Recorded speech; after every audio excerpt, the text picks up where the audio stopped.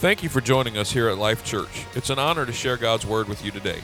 Our prayer is that you will connect with Jesus Christ as you hear His Word online. We'd love to have you visit one of our upcoming gatherings. For more information, visit us online at www.liferva.org or contact our church offices and we'll be happy to help you in any way that we can. Let's go now to one of our recent services where you can experience a life-giving message from God's Word. All right, today is week 3 in our series, All In. I hope you've been enjoying this series. Let's go to our text today, Mark chapter 12, verse 28. It says, one of the teachers of religious law was standing there listening to the debate, and he realized that Jesus had answered well, so he asked, of all the commandments, which is the most important? And Jesus replied, the most important commandment is this. Listen, O Israel, the Lord our God is the one and only Lord. And this is the heart of our series right here. And you must love the Lord your God with all your heart, all your soul, all your mind, and all your strength. Wait a minute. Hold on, I got to stop. Stand up, Sarah and Randy.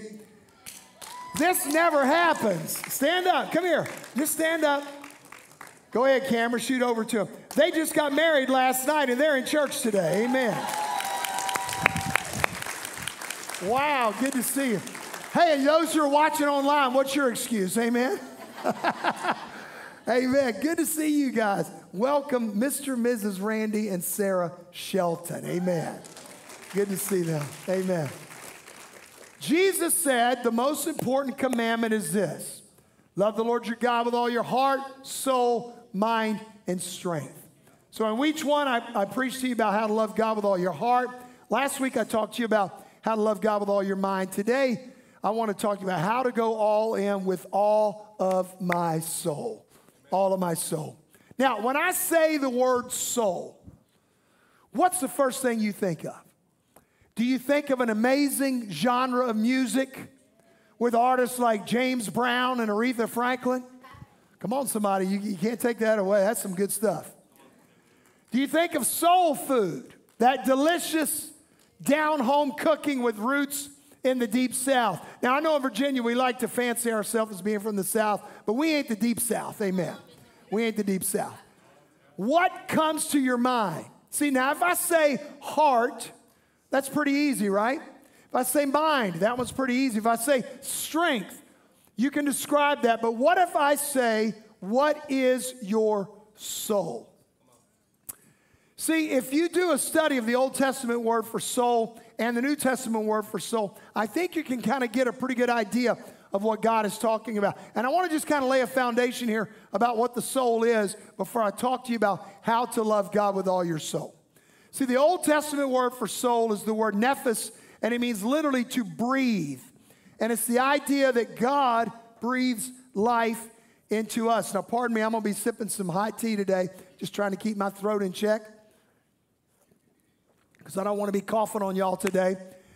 And that's why we have a soul. We are a living soul. We have an awareness that nothing else in creation has, because God Himself breathes life into us. The New Testament word for soul is the word where we get psychology and all those words that come from that. Psyche, for an example. It has to do with your will, your drive, the passion of your life, the power with which you and I live. And if you put those two ideas together, Old and New Testament, and you can probably get a pretty good idea of what the soul is. My soul is my desires and my passion. My soul is my mind, my will, and my emotions. It is my God-given personality. Every one of us is unique, by the way. God has made us that way. Your soul is the passion with which you are living, the personality that you've been given. It's really who you are at your essence. Now, I want to explain this because sometimes we use the terms soul and spirit interchangeably. But there really is a difference between soul and spirit. The Greek word for spirit is pneuma, and it refers to the part of us that connects directly and communicates with God. And our spirit differs from our soul because our spirit is always pointed toward and it exists exclusively for God. But our soul, everybody say mind, will, and emotions. it can get self-centered at times, right? It can get focused on us at times. Hebrews 4:12 said this, "For the word of God is alive and powerful. It is sharper than the sharpest two-edged sword." Notice, cutting between soul and spirit, between joint and marrow. It exposes our innermost thoughts and desires. In other words, our soul and our spirit are different. The book of James offers a little bit more insight into this. It says in James 1:19, "So then, my beloved brethren, let every man be swift to hear, slow to speak, slow to wrath." By the way, that's real good advice for life. "For the wrath of man does not produce the righteousness of God. Therefore, lay aside all filthiness and overflow of wickedness and receive with meekness the implanted word, which is able to save your souls." Now, your eternal spirit, the part of you that lives forever, it's saved when you're born again. Everybody say, thank God if you've been born again. Amen. But notice, only the implanted or the engrafted word of God is able to save our souls. An implanted word is not just one you hear, but it's one that you act upon, one that you try to live out. The Apostle James, now don't forget, James was talking to believers here. He was talking to Christians here. He was talking to people that were already saved, but he is stressing to them the need for their souls to also be saved. In other words, the salvation of our soul, again, mind, will, and emotions, it is a process, not just a one-time affair. Come on, we are all a work in progress. Tell your neighbor, he's still working on me. Come on, he's still working on me. Come on, we are a work in progress, our will and our emotions. And the plan is God wants us to continually grow to be conformed to the image of Christ. This transformation, it's the process of spiritual maturity and discipleship. It's the process of sanctification. That's a good church word. That means holiness. It's the process of righteousness. It's the growth of the fruit of the Spirit in our lives. There's an old saying, it is true. Gifts are given, but fruit is grown. Amen. Jesus said, you shall know them not by their gifts, but by their fruits. See, our gifts and our talents are not what should identify us as believers. It ought to be our fruit and our character instead. Can somebody say amen to that, right? Come on, you can prophesy and speak in tongues all day long, but if you're a jerk, nobody cares about what you got to say. Matter of fact, if you're a jerk Christian, we care even less about what you got to say than what an unsaved jerk has to say. Because when God's Spirit is at work in our life, it's supposed to change us, transform us, help us. Amen. See, our goal in all of this, hear me, it's not just to be saved, but to be conformed to the image of Jesus Christ. And we accomplish this by meditating on God's Word, so that our thoughts, our words, our behavior, our will, our emotions, our soul begins to align with the will of God. Now hear me again, I'm still laying my foundation. This is in addition to your spirit man being saved. Hear me, you can get saved, but you can still remain a baby in Christ. Amen. You can stay in spiritual diapers, and that does not help your witness here on the earth. But it does not also help you to live the victorious life that I believe Jesus has planned for each and every one of us. Amen. It's so important. Every one of us is called to maturity. The moment our spirit is born again, hear me, a transformation begins in us that helps align our soul with the image of Christ. Now, how does this transformation take place? I read this scripture last week, and I think it's appropriate here again. How does it happen? Romans 12:2. Don't copy the behavior and customs of this world, but let God transform you into a new person. How? By changing the way you think. Then you will learn to know God's will for you, which is good and pleasing and perfect. Notice, as our minds are renewed, we are better able to discern the will of God. Come on, we're better able to discern God's good and acceptable and perfect will as we are undergoing this spiritual transformation process. Let me tell you something. The renewing of your mind And often your soul, it requires restoration. And if there have been years and years of wounding in your spirit, hear me, come on, it's going to take some time for your soul to be healed. Amen. Come on, if you've had struggles with unforgiveness and offense and bitterness and worry and anxiety, hear me, your soul needs time for healing. Your spirit is saved, but your soul is wounded. Come on, I want to help somebody here today. If you've been abused or hurt by the actions of other people, your soul condition may require healing.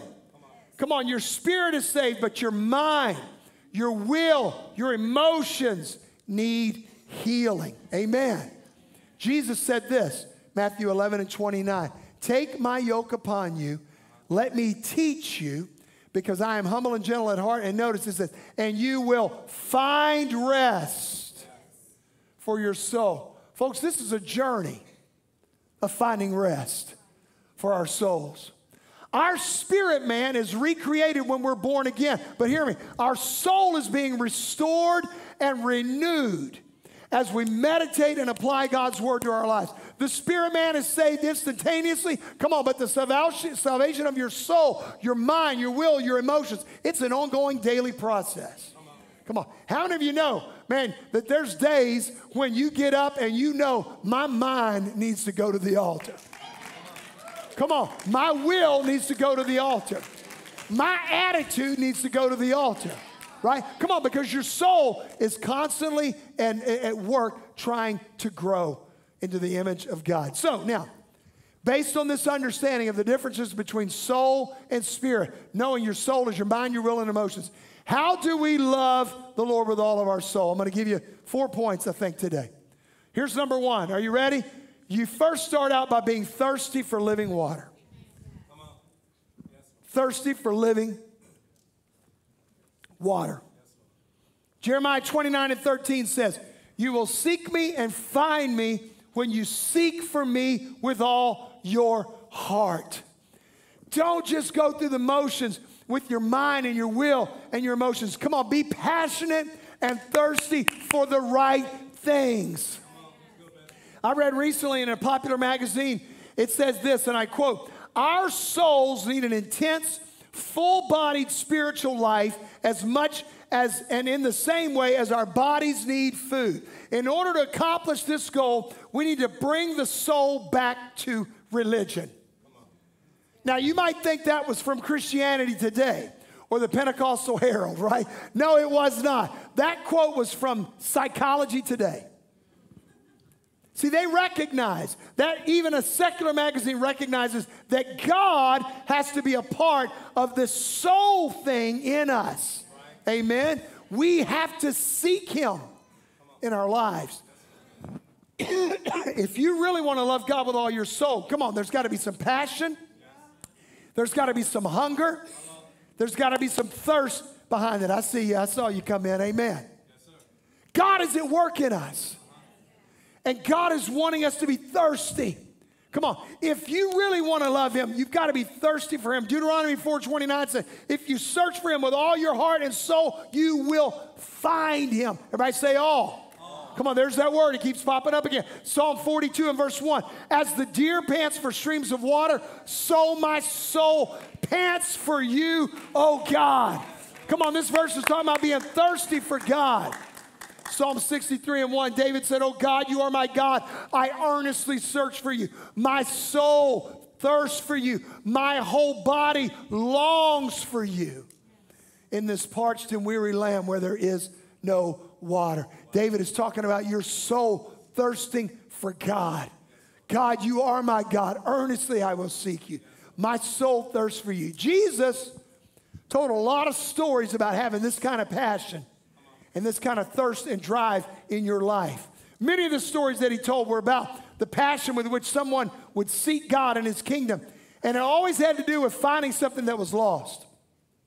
For example, Jesus talked about somebody who lost some coins. You might know the story. And when they couldn't find them, what did they do? They searched all over the house to try to find these coins. He told about a shepherd who had lost one sheep. He left the 99 and with passion and energy, the Bible says that he went after what? That one lost sheep. He told a story about a father who had a son that had left, and passionately he waited for him to come back home. That's what loving with your soul is all about. That kind of passion and that desire, that kind of thirst. How many of you are prone to lose or misplace things? This is not an indictment. I'm just asking. Okay, I'm just going to tell you right now. My answer is, okay, I lose my keys. I lose my phone. Thank God for Apple Watch. My favorite feature on my watch, find my phone. Amen. I lose stuff like that all the time. My wallet, my glasses. Man, just yesterday, before we were coming to the wedding, last night, I asked Robin, and by the way, whenever I lose anything, my first go-to is, hey, Robin, have you seen? Come on, anybody else?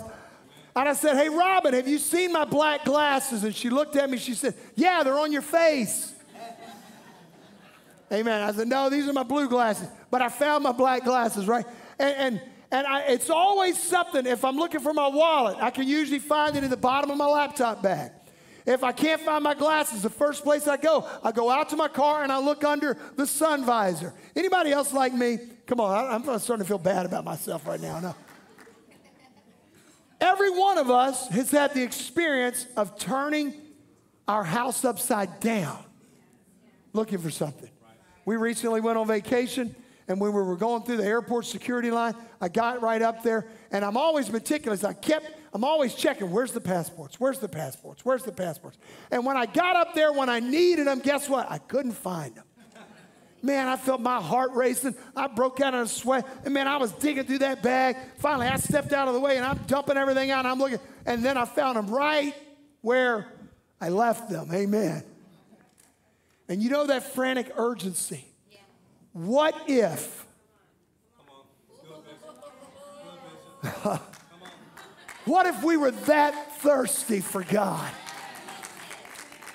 That urgency that says, I'm coming to church today, but I don't just want to check the box. I don't want them to just sing 4 songs and then a sermon and then an offering and me go home the same way I came. Come on, somebody. What would happen if we got a passionate thirst for living water? So there's 2 questions we need to ask ourselves. First of all, what am I thirsty for? Because everybody in this room is thirsty for something. What am I most thirsty for in my life, and why? I've got to ask you that question because Jesus said, blessed are those who hunger and thirst for righteousness, for they will be filled. See, if I'm hungry and thirsty for other things in my life, if I'm chasing after other things like money or fame or power or whatever, hear me, there is no promise connected to that I'm going to be filled. As a matter of fact, I'm going to be disappointed. Either in this life or the next, or possibly both, when I'm searching for the wrong things. How many of you know that when you get thirsty for water, you don't tell yourself, what's wrong with me? Why do I want water? Right? The reason you're thirsty for water is because God put that desire within us to remind us so we wouldn't die. Because if you didn't get thirsty, many of us wouldn't remember to drink, right? And God put that within us. And that doesn't mean anything is wrong. That means something is right. And so we've got to ask ourselves, what am I thirsty for? Am I thirsty for the things of God, or am I thirsty for the things of this world? And then the next question, the follow-up question for what do you thirst for is, what am I drinking? Come on, what am I drinking? Jesus said in John 4:14, but those who drink the water I give will never be thirsty again. Hallelujah. It becomes what? A fresh, bubbling spring within them, giving them eternal life. We used to sing an old song when I was a little kid in my grandpa's church out in the country. And it was it's bubbling, it's bubbling, it's bubbling in my soul. Any old schoolers know that song? I'm singing, I'm shouting. Since Jesus made me whole, some folks don't understand it. But this one thing I know, It's bubbling, bubbling, bubbling, bubbling, bubbling in my soul. Yeah, I know. I'm glad our worship music has graduated beyond that, right? But you know what you need? You need something bubbling, bubbling, bubbling in your soul, amen, that causes you to sing and shout because Jesus made you whole. So what are you thirsty for today? If you want to love God with your soul, you've got a thirst for living water. Here's the second way you love God with your soul, your mind, your will, your emotions. You've got to love him personally. Personally. Psalm 116:1. I love the Lord, for he heard my voice and he heard my cry for mercy. I love the Lord. Very simple, but very powerful. You got to make it personal. I love the Lord with my unique personality, with my own way, with all my heart, my mind, my soul, my strength. See, some people love the idea of God, the concept of God, the feel good of considering yourself religious. Well, my grandparents were Christians and my parents were Christians, so I guess that makes me a Christian. No, it doesn't. It means you might have been brought up in a Christian home, but we've got to make it personal.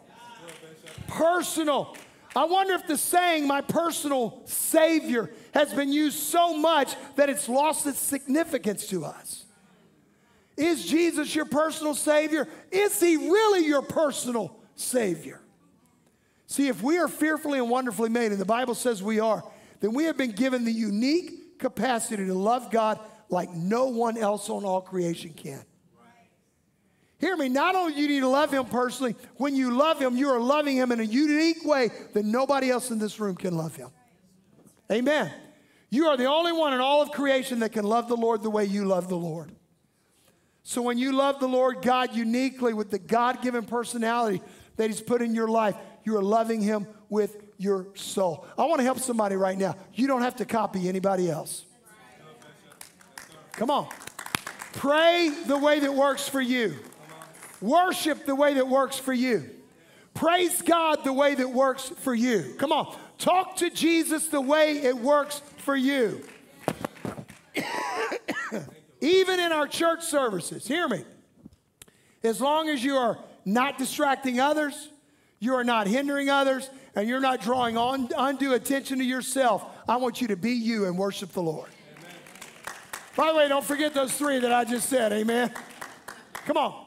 See, when we do that individually, but then we come together as a body of Christ under the direction of the Holy Spirit, it's not confusion, it's like a symphony. Yes. Come on. Sometimes it sounds like a symphony to the Lord. Now, sometimes it might sound like the symphony when they are tuning up their instruments, amen?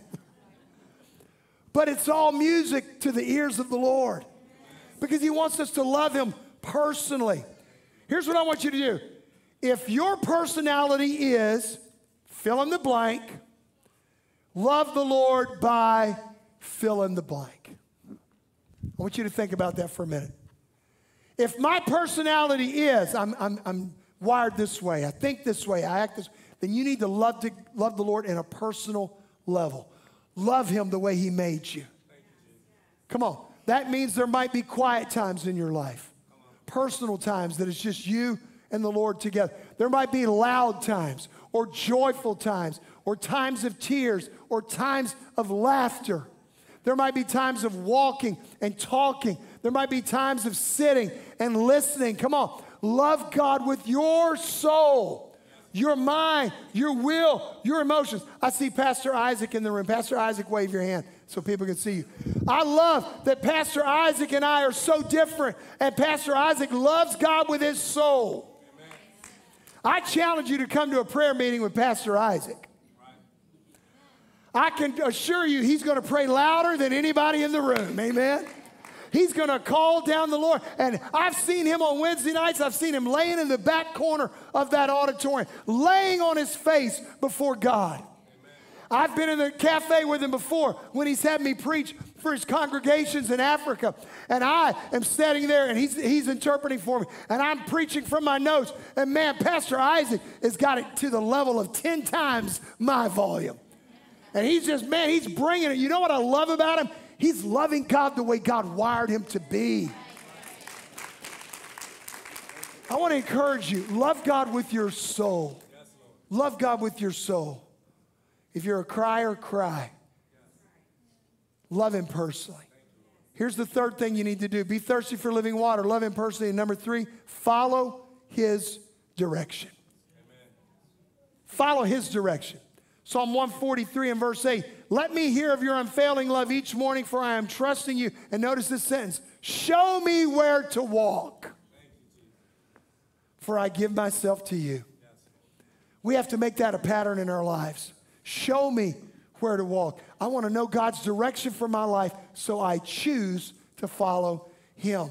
Loving with your soul is when you decide to follow Jesus. It's about your will. Whenever you're deciding which direction you're going to take, you want to always make sure you're allowing the Lord to guide your steps. Look what Jesus said in Luke 9:23. Then he said to the crowd, if any of you wants to be my follower, you must what? Give up your own way. Take up your cross daily and follow me. Because if you try to hang on to your life, you're going to lose it. But if you give up your life for my sake, you will save it. If you want to follow me, he said, give up your own way. Everybody acknowledge that's a tough one. Come on, somebody. That's a tough one. Because that's an intentional decision of the will, where I am submitting my will, my soul, to the will and to the plan of God. It's tough because, and I don't know about you, it's hard to give up the things that I want. Come on. Hopefully the things that you want are not in contradiction to God's will, but sometimes they might be. And it doesn't even mean that they're bad things. It may just not be things that are part of God's plan for your life. And what did he say? You've got to be willing to give them up.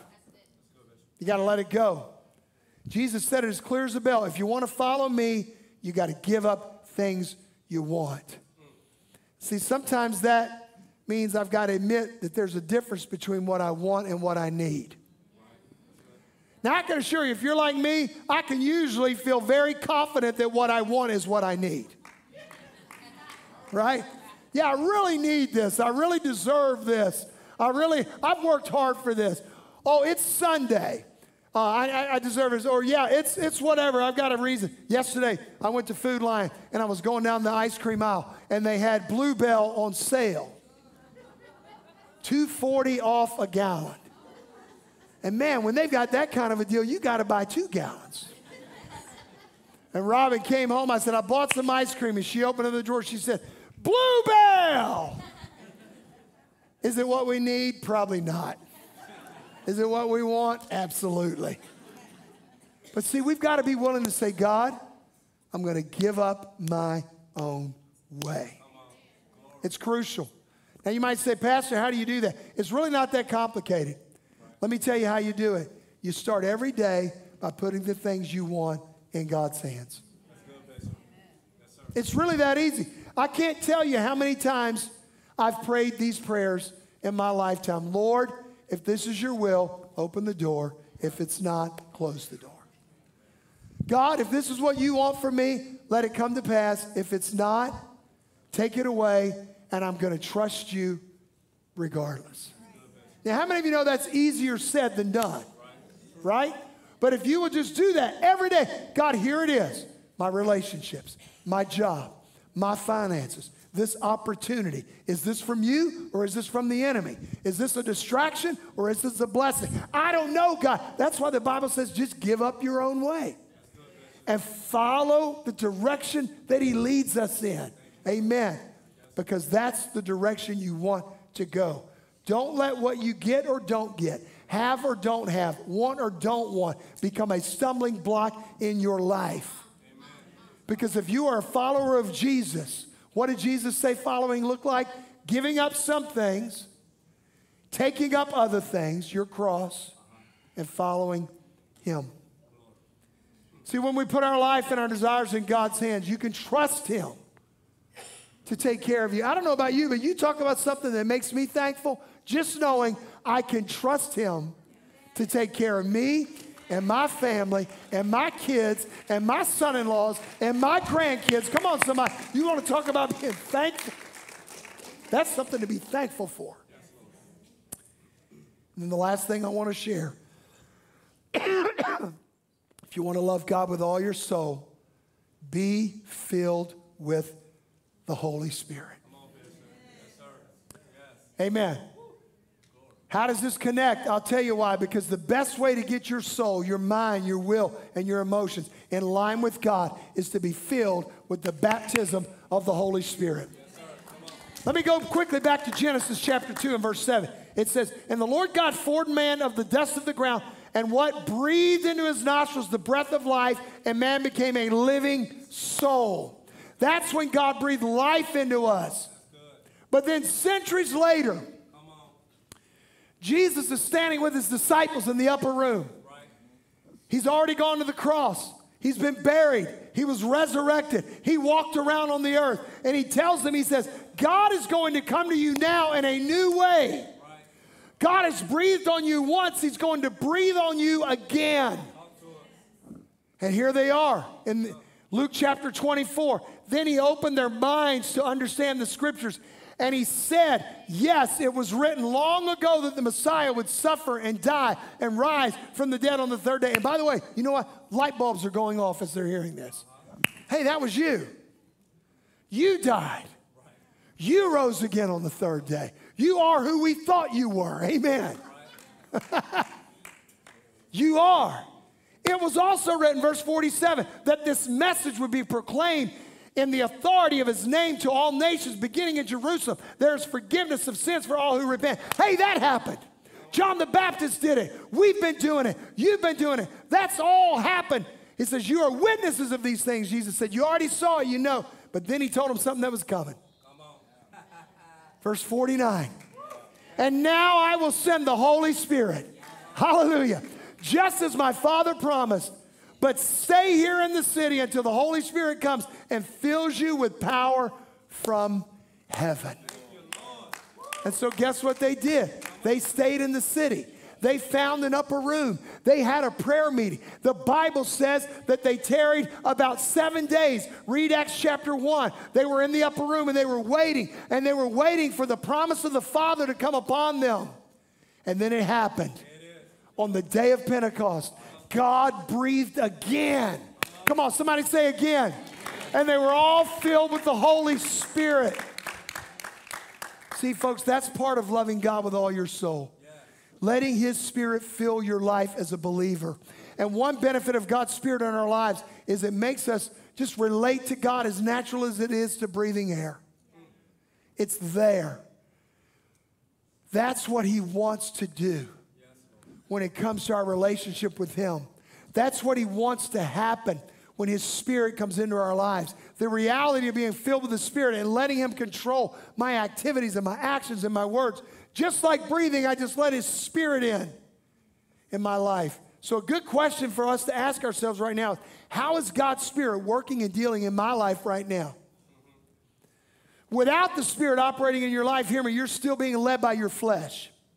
Come on, and what is your flesh? Your soul, your mind, your will, your emotions, your natural man. 1 Corinthians 2:14 said it this way. The natural man does not receive the things of the Spirit of God, for they are foolish to him. Now, let me just stop and interject. This is why some of you, your non-Christian friends don't understand some of the stuff that you're about. They're still walking in the natural. Amen. It says that those things are foolishness to them, nor can they know them because they are what? Spiritually discerned. You can't love God with all your soul if you are still in the lead. If you're still being led by the natural man. Because when God's Spirit is coming to your life, your decisions can then be governed by his direction and be controlled by what he says. And the circumstances of your life begin to come into order in a new way. And then you can begin to see God do what? All things work together for good. Come on, in a new way in your life. All of a sudden you have this new peace in your life. Because whether you can see what's coming or what's happening or not, you know God is at work. See, now let me just say this. I'm going to look at the camera too when I'm saying this. I know a lot of you, and some of you in this room that are, maybe you're new to this church or you're watching online. Maybe you come from church backgrounds that did not teach you about the baptism of the Holy Spirit. But I can assure you it is very real. And it is still available for every believer. And I want every Holy Ghost-filled believer to say amen to that right now. I want to tell you, this is not a Pentecostal thing. This is not a charismatic thing. This is not a full gospel thing. This is not a latter-day thing. Come on.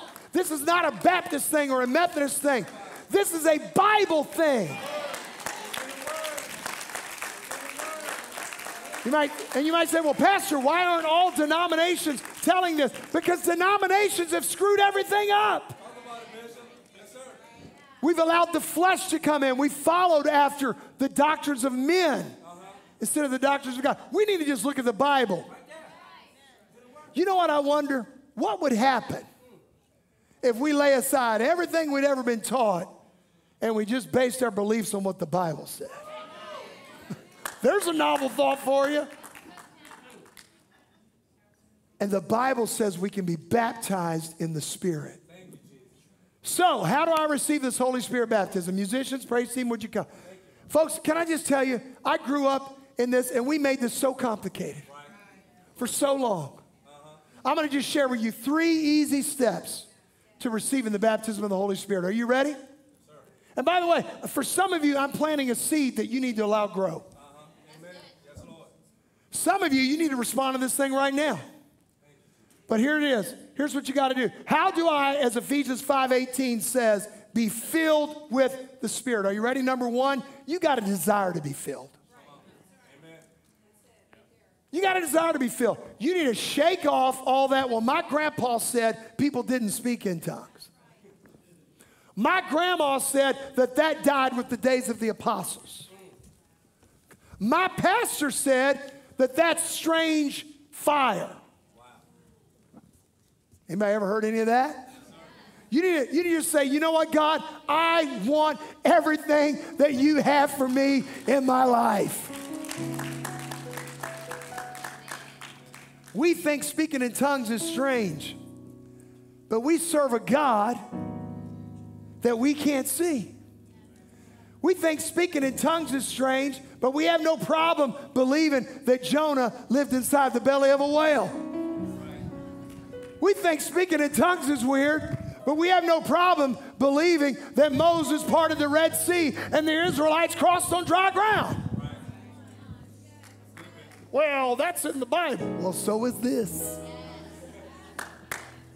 You got a desire to be filled. Let me help you. When you become a believer, hear me, God's Spirit does come into your life. I want to be very clear about that. The Bible says that it is His Spirit that draws you to begin with, right? Come on. So the Holy Spirit is a part of your life. But by being filled with the baptism of the Holy Spirit, you are giving God complete control. Acts chapter 1:8 said, you shall receive power after the Holy Spirit comes upon you. I don't have time to share my whole testimony with you, but when I was a teenager and I became a believer and I got baptized, I tried to quit smoking. I tried to quit drinking. I tried to quit partying. And guess what? It wasn't going real well until August 20th, 1982, standing in a church altar, standing in a service, and God filled me with the baptism of the Holy Spirit. And hear me now, this doesn't work for everybody this way, but He immediately took away the desire for cigarettes and drugs and alcohol in my life. By the way, I'm thankful for you for that, Lord, still to this day. See, it was the Holy Ghost power being demonstrated in my life, but I had to want it. I had to want it. I've told this before, and I don't know why, but I just feel led to tell it again right now. I remember being in the altar praying and asking God, God, I want you to fill me with your Holy Spirit. I want it more than anything else in this world. And I'm telling you, the Lord doesn't speak to me in an audible voice, but this was about as close as it got. And He said, then what about the cigarettes in your pocket? I had a pack of Marlboros in my pocket praying. Now hear me, I'm not saying that cigarettes will make you go to hell. It might make you smell like you just came from there. That's between you and Jesus, okay? I'm not going down that road. But for me, guess what?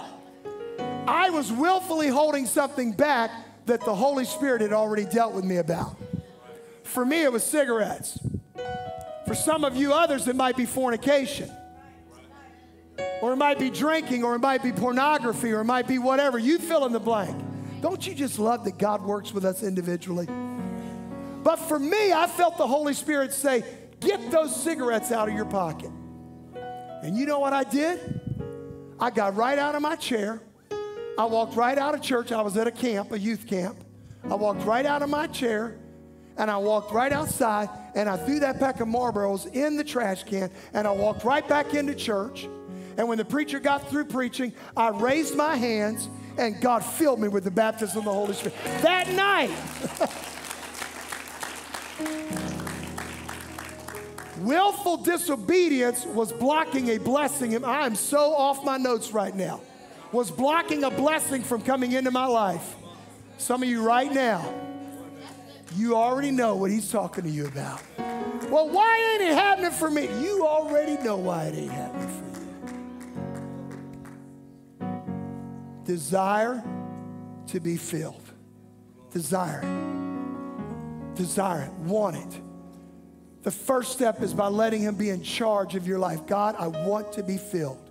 Here's the second step. Repent of your sins. Everybody say repent.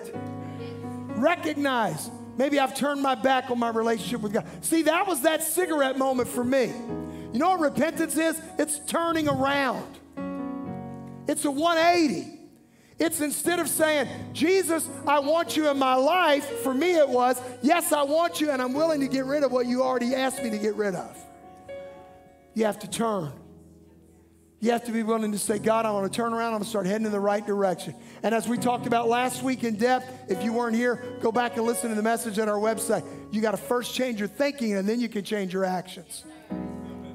We get them in the wrong way, and that's why we keep going back and repeating the same old mistakes, because we haven't changed our minds yet. Romans 12, 1 and 2. That's how you get transformed. So repent of your sins. Recognize that God has forgiven you because of his grace.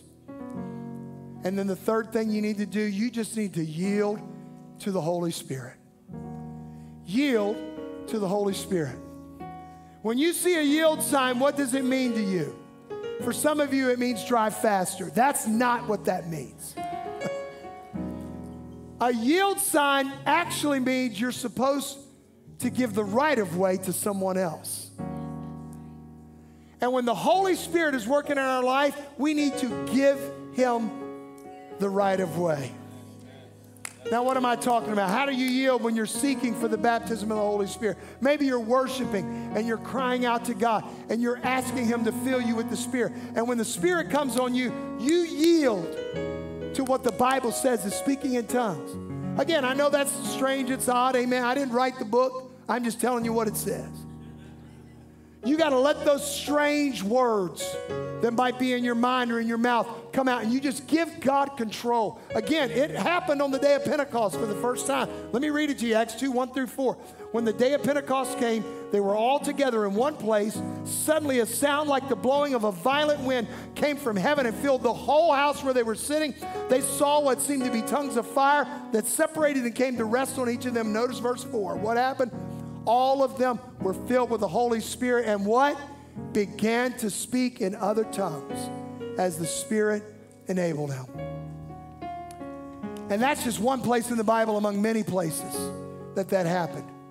After yielding to the Holy Spirit baptism, I want to encourage you, don't stop there. This is a different sermon, but you got to yield to the Holy Spirit's control in every area of your life. I want you to stand with me all over this house. I've preached a little bit longer than normal today. I apologize for that.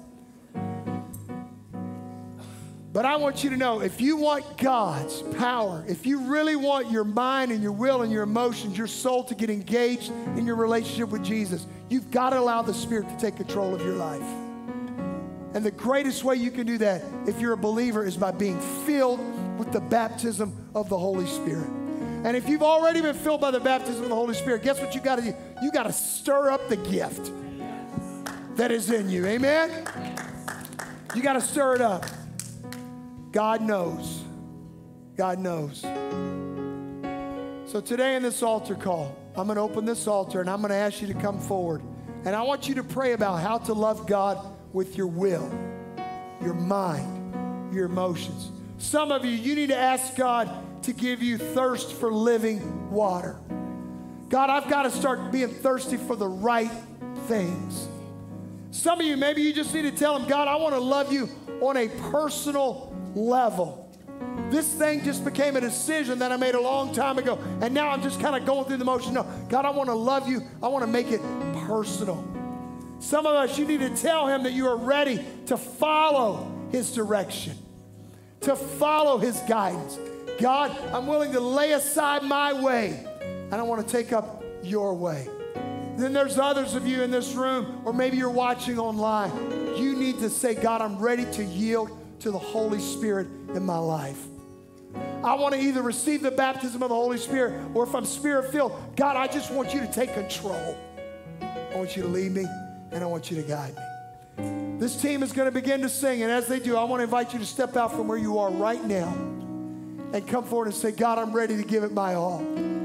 God, I'm ready to love you with my emotions, with my will, with my heart. Would you come? Come on, right now, where you are. Some of you, you need to say, God, I'm ready for you to fill me with your Spirit. I want you to baptize me with holy fire. God, I want you to anoint me with a fresh outpouring of your Spirit. Come on. Come on, all over this house. God, I'm ready. I want everything that you have for me. I want everything that you have for me. I don't want to withhold anything, God. I want everything you have. He has done great things. Oh, hero of heaven, you conquer the grave. You free every captive. Come on, that's it. Yes, yes, yes. God, you've done great things, but I want you to continue to do great things in my life. Your freedom awakens alive. Oh, Jesus, our Savior, your name lifted high, oh God. Yes. You have done great things. Oh, hero. Come on, that's it, God, I'm ready. You conquered the grave. I'm ready to give you my personality, my will, my desire, my heart. I want to make this thing personal again, God. You have done great. Not just grandma's religion or mom's religion. I want this to be my walk. Jesus, our Savior. I want to love you, Lord. I want to love you, Lord.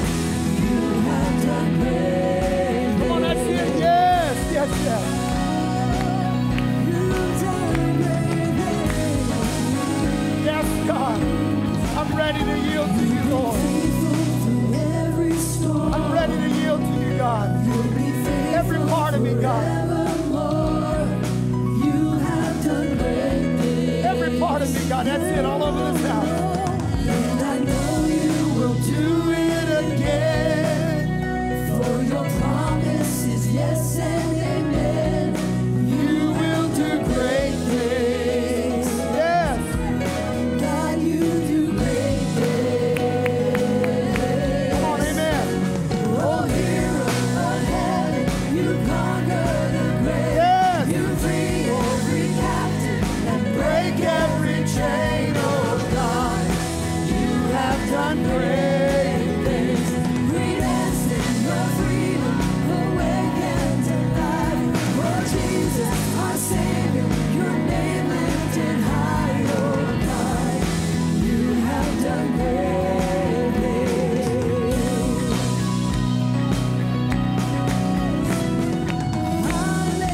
Hallelujah, God, above it all. Come on. Hallelujah, you have done great things. Come on, he's done great things in us. Yes. Hallelujah, God, above it all. Hallelujah, God, unshakable.